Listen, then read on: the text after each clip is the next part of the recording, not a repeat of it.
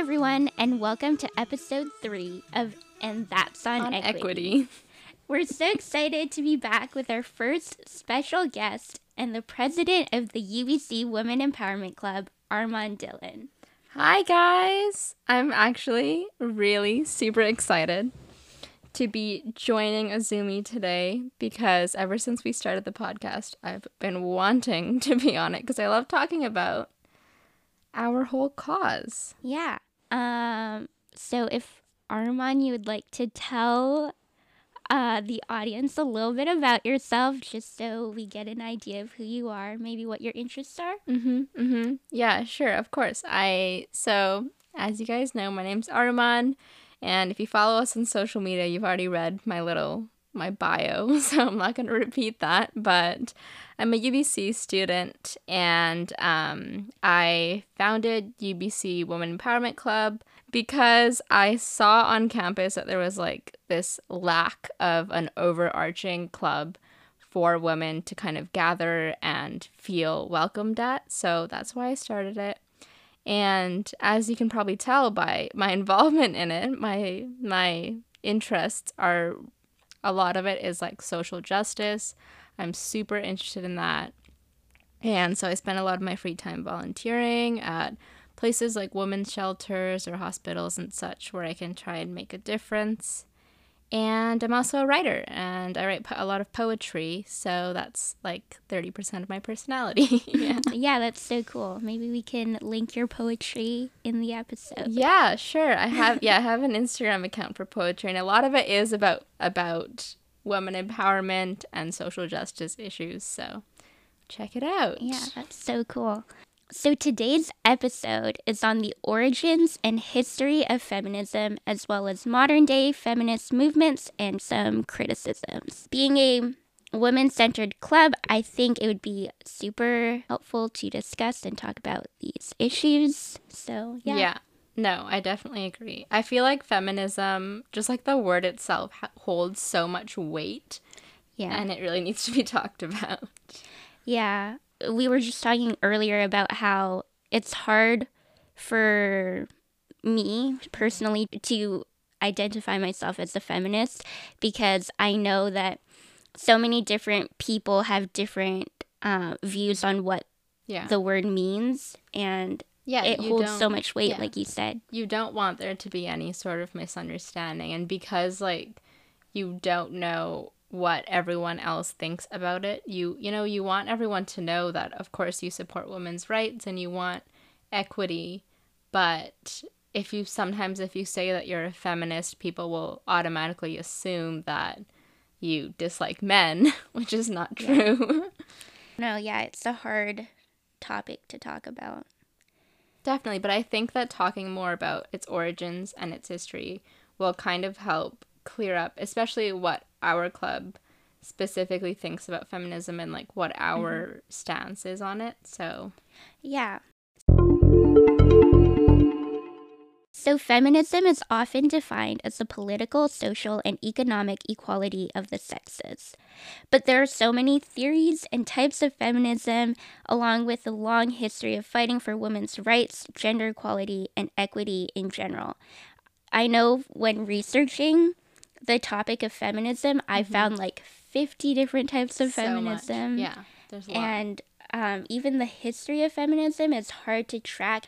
And yeah, it's a very complex thing to get around. Yeah, because just thinking about it, I think that the history of feminism it's huge because, even in like our religious scriptures and things that are so old, there have been like still like issues of an inequity between the sexes. Yeah, for sure. So if it goes back to all the way back then, that's a lot. Yeah.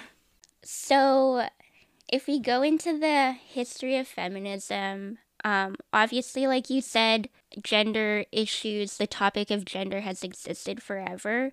But what we're saying kind of marks the beginning of an organized participation of women in politics. We kind of get to the French Revolution, Yeah. which began in 1789, where women were frequently on the front lines advocating for their rights. Yeah, so during the French Revolution, peasants in France organized a women's march where a large group of women marched to Versailles to confront Marie Antoinette about the high prices and shortages of grains and bread. So that was like a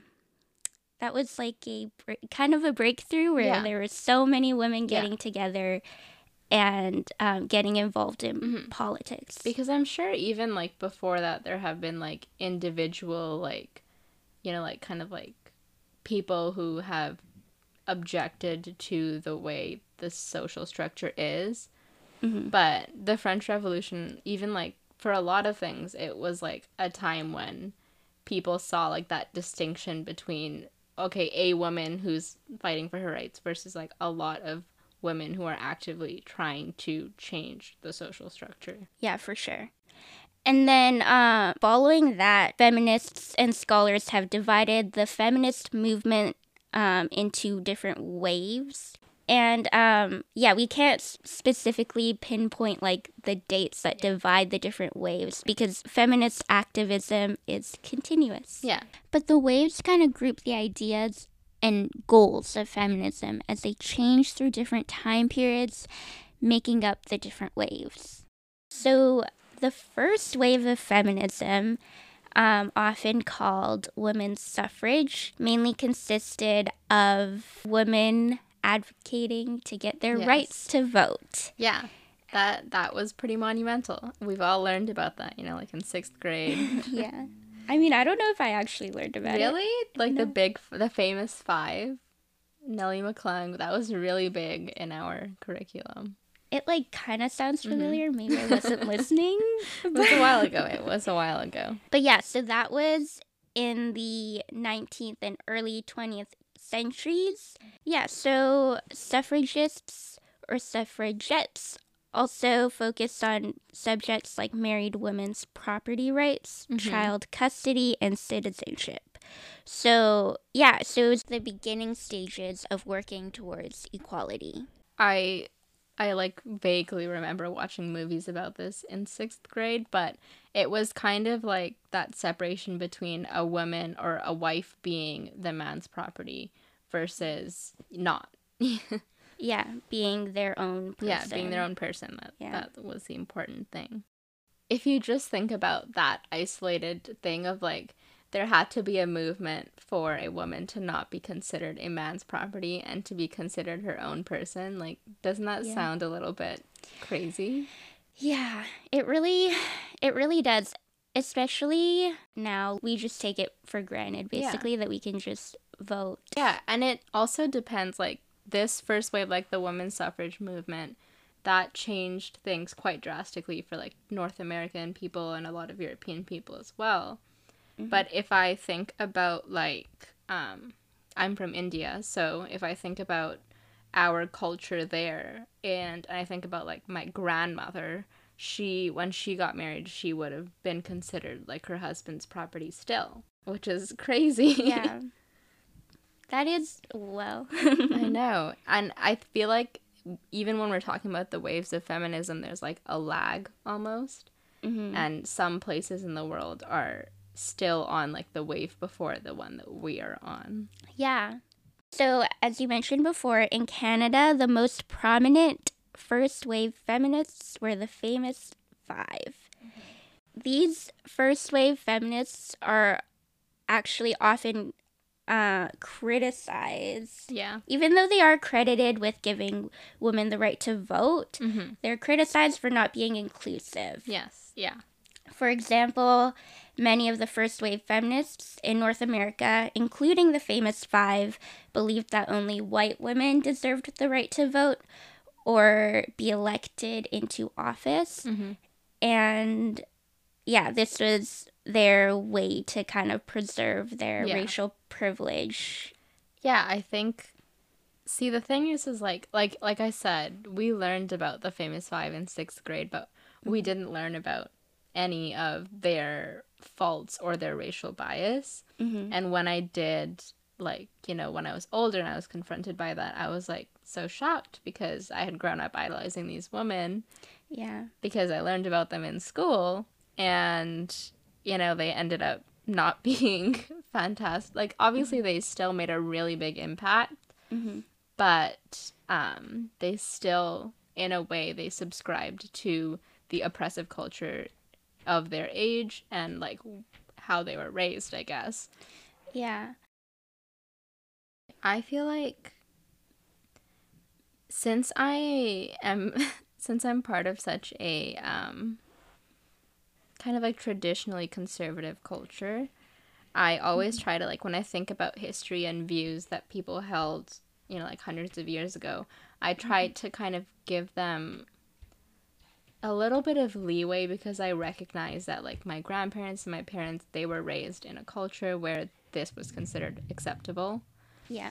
And really, people are really only willing to break boundaries and to kind of change social structure when it's kind of relevant to them, right? Yeah. So we have the famous five who were white women, and they held racial views because, you know, that's how the culture was then, and therefore they didn't advocate for universal suffrage because it didn't affect them. And I feel like that aspect of empathy that wasn't there hundreds of years ago is way more present now. It's not possible to jump from super conservative, no women's rights, nothing, no racial equality, nothing, to suddenly everything. Yeah. So you do have to kind of take the steps.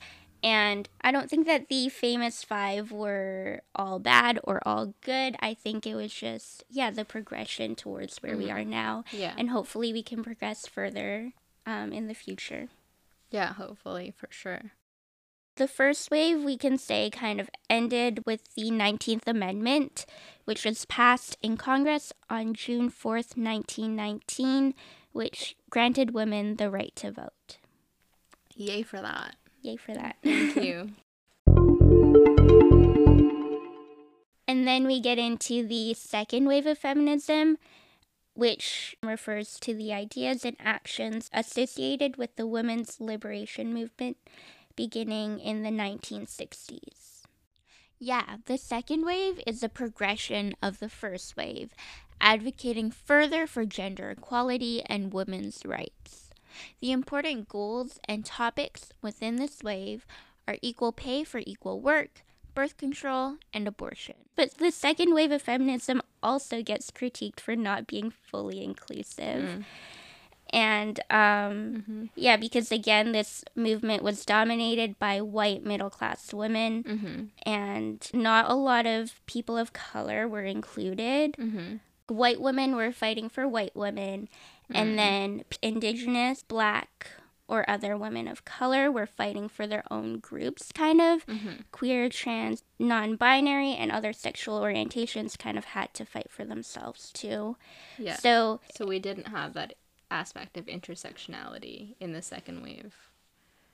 Yeah, concepts of intersectionality were explored a lot more in the following waves and not so much in this one. And I found this interesting. A Canadian Indigenous activist, Lee Miracle, critiques the second wave of feminism for its emphasis on the idea that women and men must be equal. And she argues instead that it's important to recognize that women and men contribute differently to society, equally, but in different ways. And I thought that was interesting. I think that's actually super interesting because in all of our social media, I always try to tell everyone, like in our posts and things, instead of saying equality, I prefer the word equity because there's a distinction there. Because equality is saying, you know, in a lot of aspects, equality is necessary and it's deserved and it's just, you know, like we need to have equality. But equality is like equal. So you know, do the same stuff exactly the same. And then equity is that you have an equal opportunity to do the same things, but it's still to your distinction. And I think that in a lot of cultures, in a lot of different societies, there are differences in contributions of different genders to the society, and that's just how they are, and we shouldn't necessarily critique their personal way of doing things. Mm-hmm. So yeah, like I totally agree that, you know, it's important to recognize that as a feminist, I want women to have the opportunity to do all the things that men can do, but it's still your choice. Mm-hmm. Sometimes people don't acknowledge that every individual is so unique and can contribute so much in their own way. And then in the third wave of feminism, this wave refers to the continuation of the feminist movement and the reaction to the perceived failures of the second wave. Mm-hmm. And this kind of begins around the 1990s. Mm-hmm. And this one is also focusing on the issues of equality and ending discrimination. Yeah, so we're just, it's just because we haven't got it yet in the second wave, so we're just going to keep trying. Yeah. So, yeah, the origins of this third wave is often connected to the feminist punk subculture in the United States. This subculture emerged in response to criticism of second wave feminism around the exclusion of racialized and marginalized individuals. Mm-hmm. Finally. Yeah. So third wave feminists worked deliberately to be inclusive. They concentrated on subjects like sexual liberation, reclaiming derogatory words, and violence against women. Mm-hmm. And this is where the intersectionality comes in. Yeah. And really becomes apparent in feminism. Yeah. So during this time, Kimberly Crenshaw coined the term intersectionality to describe the ways in which different aspects of identity and oppression intersect and interact. Yeah, it means that women cannot separate numerous injustices because women experience them intersectionally. Yes, definitely. This is like, I guess like for me and you both, we're both people of color, so it's the intersectionality has been like a given in feminism for me. Like it's not, I can't like that you can't be a feminist and only support a certain type of woman. Yeah. And it's just, I feel like if you're in a position where you hold this belief that you are trying to change a social structure in order to lift up a certain group of people, which as like if you were a feminist, that would be women. I feel like if you have that belief that, you know, people should be equal, how can you not support communities like the LGBTQ community or different races? I feel like that's just an inherent part of the belief of wanting equity in general. Yeah. Also in the third wave, Judith Butler introduced the idea that all gender is a performance. She argues that gender is not an objective, natural thing, and that it's not tied to material or bodily facts and is solely a social construction, and it's therefore open to change and contestation. So this is kind of where we see the separation between gender and biological sex. Yeah. I feel like my view of gender is like, it's just like whatever you want to be. And obviously there's a lot of like, you know, societal contribution to that, and like with like societal norms and stereotypes and such. Yeah. And I feel like that influence, like I identify, you know, like I identify as a woman, but I feel like the societal stereotypes that come along with that do sometimes like affect the way that I perceive that identity for myself. Yeah, I question so many things about myself every day. I'm like, is that really my personality or my beliefs or my own self, or is that society's influence on what I think that I should be? Yeah, and it's hard to make that distinction. It's like, it's hard to know. And it's so confusing because it's just confusing to think about, like, am I who I actually am, or do I have like this internalized do I have these internalized beliefs inside of me based on my environment that have led me to be who I am? Yeah. So then that kind of brings us into the fourth wave, which begins around 2008 to 2012, which is connected to the rise of the internet. Yes. And building on the third wave's emphasis on intersectionality, the fourth wave is even more deliberately inclusive. Yeah. So this is where we are, basically. Yeah. I think, like I was saying before, that like certain places in the world are kind of like perhaps even on the wave before us. And like right now, if we think about it, we're kind of also in the second wave because we're still battling like abortion issues and things like that. So, but I do think that the rise of the internet has allowed different places in the world to be more like globalization. So more on the same track because the internet allows that very effective communication. Yeah, a big part of the fourth wave is the Me Too movement, which happened on social media, #MeToo. It originated with Tarana Burke in 2006, and the movement, for the most part, has empowered gender and sexual violence survivors to come forward with their stories and make public allegations against powerful or prominent, often male perpetrators. And yeah, we saw that with like so many of the Hollywood celebrities. The Me Too movement is like, it's obviously it is controversial. There's been a lot of controversy around it, but inherently in what it is, it's trying to empower survivors who are perhaps in less powerful positions in society and trying to help them have a voice. And inherently, I think that's fantastic. Yeah. And I feel like that was really, really impactful on my involvement in social justice. Yeah.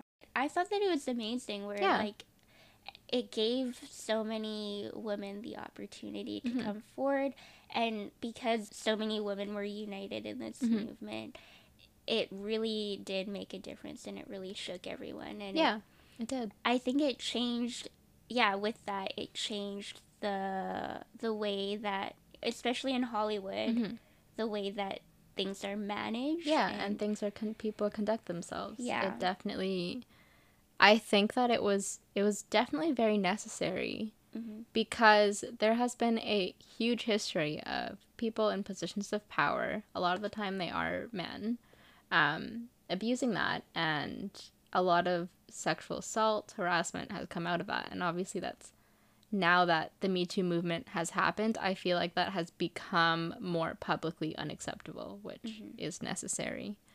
Yeah, which is really great. But obviously, it is also hard with the internet where you can spread so much misinformation. It can be awesome and it can be super great for communication, but it can also be damaging in ways. I think that's definitely true. I think like the controversy around the Me Too movement, like I still see it today, like on people's stories and things like that, where there have been, you know, like we know that sexual assault is a very large problem in our society, and a very small amount of cases are reported. And out of all those cases that are reported, there's perhaps like 1 to 2% of false reported cases. And I do think that those falsely reported cases, like that little percentage, probably did arise with the Me Too movement because, like you said, people are given that that power. But I feel like highlighting, like the way that a lot of people highlight that very small percentage, that is almost, I feel like it's like, of course I empathize with people who are falsely accused of rape, like that's terrible.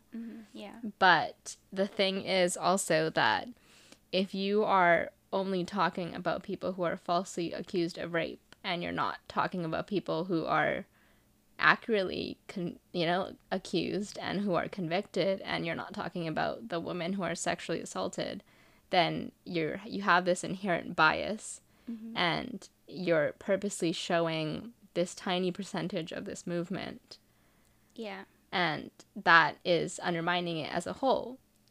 Yeah, I don't know. It's a hard thing to talk about because for for me, when I see people saying not all men, or that people arguing that women are now falsely accusing men, it feels like that's shutting down the movement, because Yeah. it feels like it's going back to, again, people saying that they're not going to believe you if you do come forward. Yeah. And yeah, I feel like yeah, not, like you said, although I do understand that can be a concern, or it can be something that comes out of a movement, there's so much more positive from it that I think I do. Yeah, I feel like the disproportionate amount of attention that goes to like those false stories is undermining a movement that as a whole has been so incredibly empowering.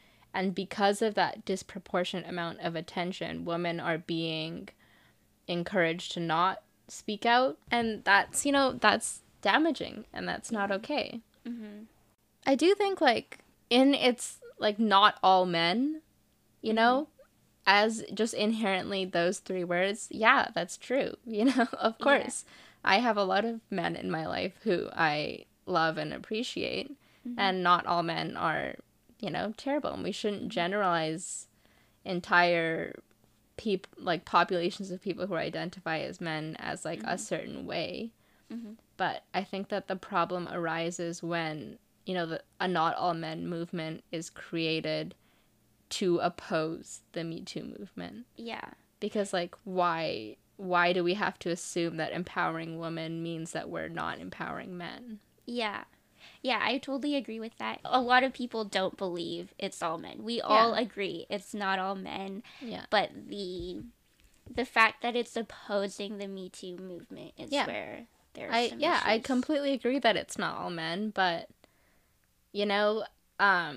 I also think that kind of having that movement and like kind of shoving it in the face of the Me Too movement is, a lot of people do that in order to take the voice away from the Me Too movement, and that's the part that's not okay. Yeah. But otherwise, I think like it's totally necessary to have, like have that support for men, and because there are a lot of societal expectations for them as well, and we need to break down that stigma about talking about it, and that's super important. And I'm sure a lot of people who are involved in the Not All Men movement, that's their goal. Yeah. But it needs to, there's a time and place for everything, and it's kind of like reminiscent of Black Lives Matter versus All Lives Matter. Yeah. And it feels like you are trying to make other people be quiet. Yeah. Which is not good.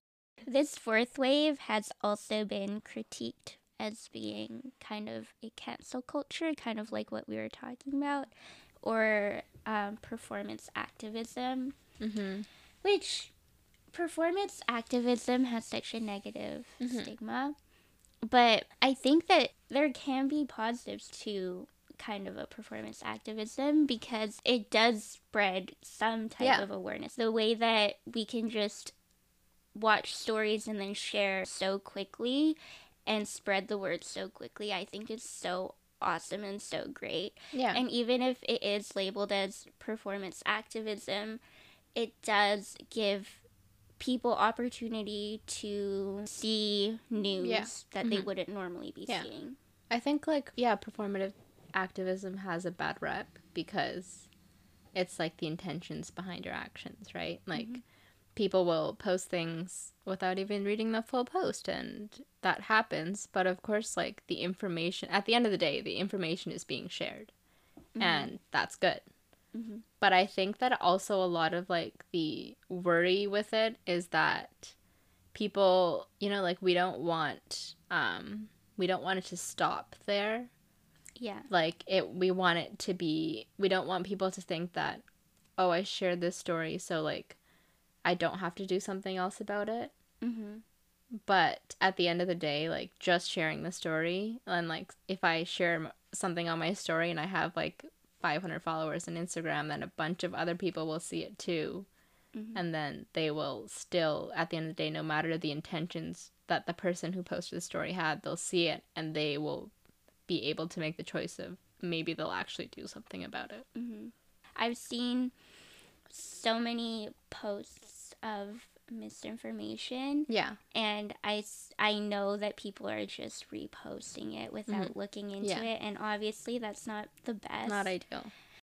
But I also can't help but be like, but it's so good that people are like actually getting involved and learning about things, because I know that like when I was younger in elementary school and high school, like my mom has taught me a lot about like Indigenous issues, but nobody around me knew anything about that. Yeah, no, me neither. And now it's all over social media. Everybody's talking about it. And I think that that's so great. Even if it is performance activism, it is getting other people to learn about a topic that they wouldn't normally be learning about.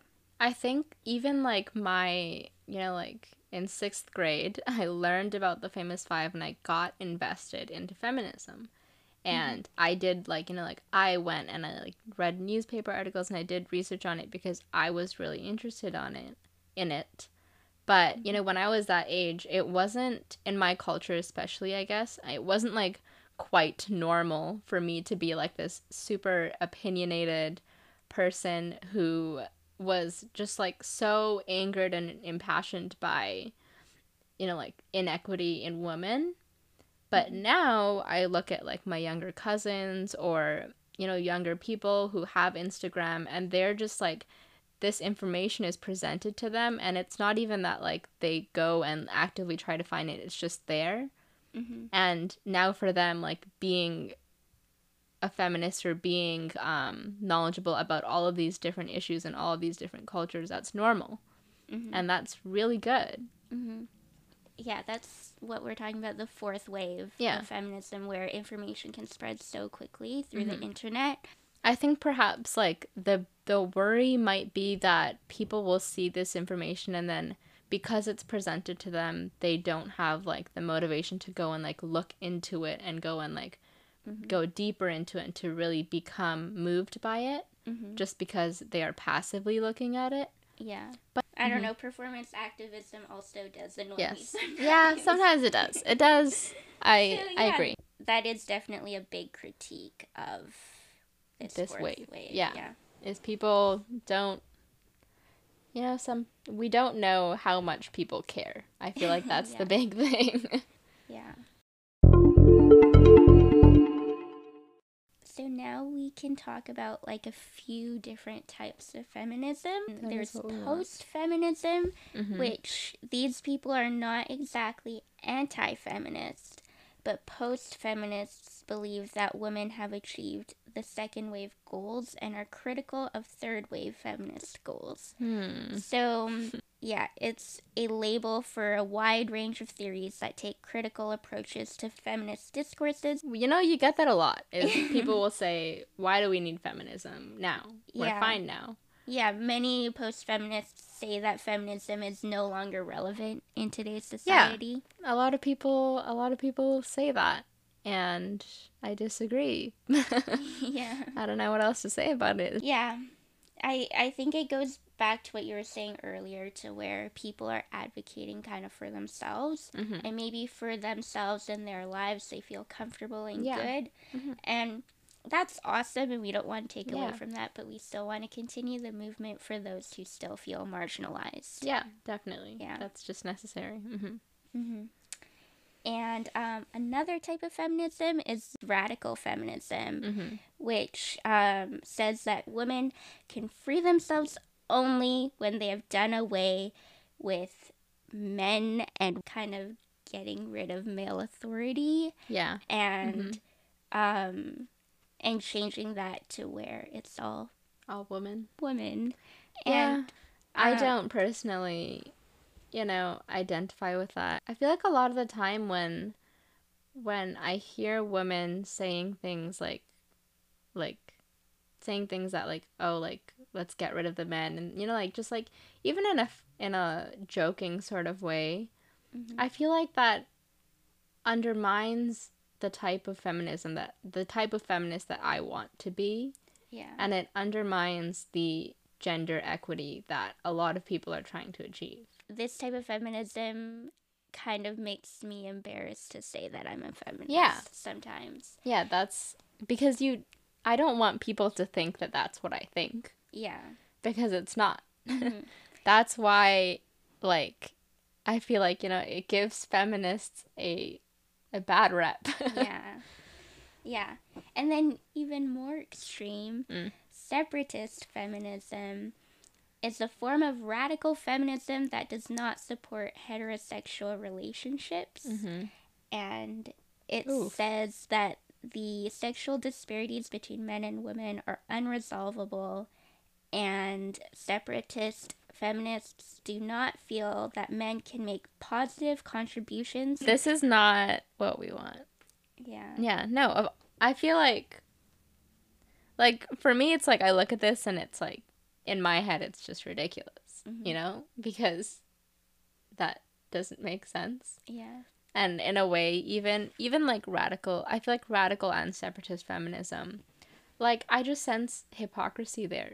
Because, like, first wave, second wave, third wave, we've been fighting so hard to equate the power that different genders have and to empower everyone. And then if we go ahead and say, and we take it like a step further and we're like, now women should have more power, we're becoming the people that we were trying to defeat. Exactly. I feel like this is why feminism is heavy. Yeah. If the word feminism was only associated with, like gender equity and like like, that's not controversial. Yeah, then I would definitely for sure tell everyone I'm a feminist. Because that's what we want, that's what we believe. Even like, starting the club and thinking about, okay, what should I name this club? Feminism is like, it's just so controversial, and there's so many different opinions that people could potentially have, is that like, I couldn't even consider making that part of the club's name, or like, Yeah, because I feel like everybody is going to have a different definition of what the word means in their mind. Yeah. So like, Woman Empowerment Club is like, I'm not trying to make anyone feel small. I just want to lift everyone up. them up, right? Yeah. That's it. Yeah, just trying to clarify that. So, on that topic, I thought that since we are the Women Empowerment Club and women's issues are basically the topic of our club, what do we think is the Women Empowerment Club's goal in relation to feminism or gender equity in general? Well, I think like throughout the whole episode, like, we've mentioned this quite a few times, and it's just that like, I still think there's work to be done. And like, the reason that we started the woman empowerment, or like the reason the thought first came into my head, is I think in my first year of university there was a lot of controversy about fraternities on campus, and how there was a culture of sexual assault. Yeah. And that's why the thought first came into my head, and that's like one tiny little issue in this giant pool of issues. But there's a lot of things that need to change. And I feel like, as a woman empowerment club, I just want to make, me and like all of the execs, obviously, we want to make campus, Vancouver, or like anyone who listens to the podcast, anyone who takes part in our activities, we want to make them feel safe, and we want to make them feel welcomed, and we want to make them feel like they have a voice and an advocator for them.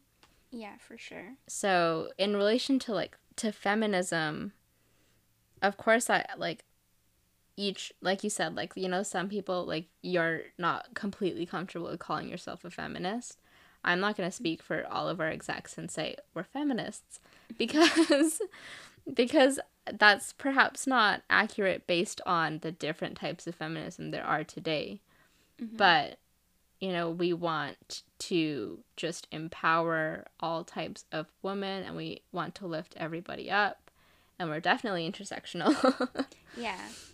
Mm-hmm. And yeah, I think that our goal is just to do whatever we can to help equity become a more prominent part and more discussed part of our society. Yeah, I think a lot that we want to do with the club is to give different people a voice and educate our audience. And yeah, like you said, just like create a Definitely. safe space Yeah. at UBC. A safe space, and awareness is a huge part of that, like educating our audience. Like our Instagram, we always talk about all the different issues, and I think a lot of that does speak to the whole idea of like, why do we still need feminism today? Well, there are a lot of reasons, and that's what we're trying to highlight. Yeah. Right? And that brings us to our last segment, and that's on you. The question that we would like to ask you, our audience, today is, what are your individual experiences in relation to gender-based oppression and discrimination?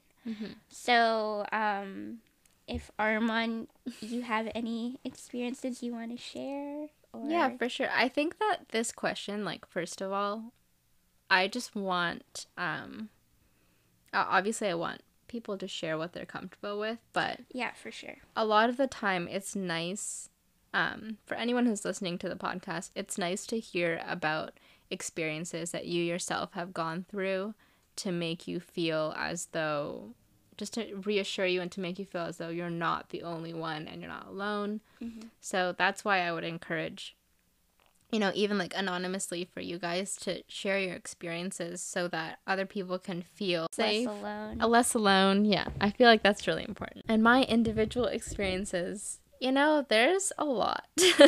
A lot of the experiences I have with like gender-based discrimination have become so kind of like normal in my life that it's like hard to think of it, because it just like it's at the point where I'm like, okay, like, this is how it is. Yeah, like it doesn't stand out anymore. Yeah, and that's not good. That's not great. Yeah, that's horrible. That's bad.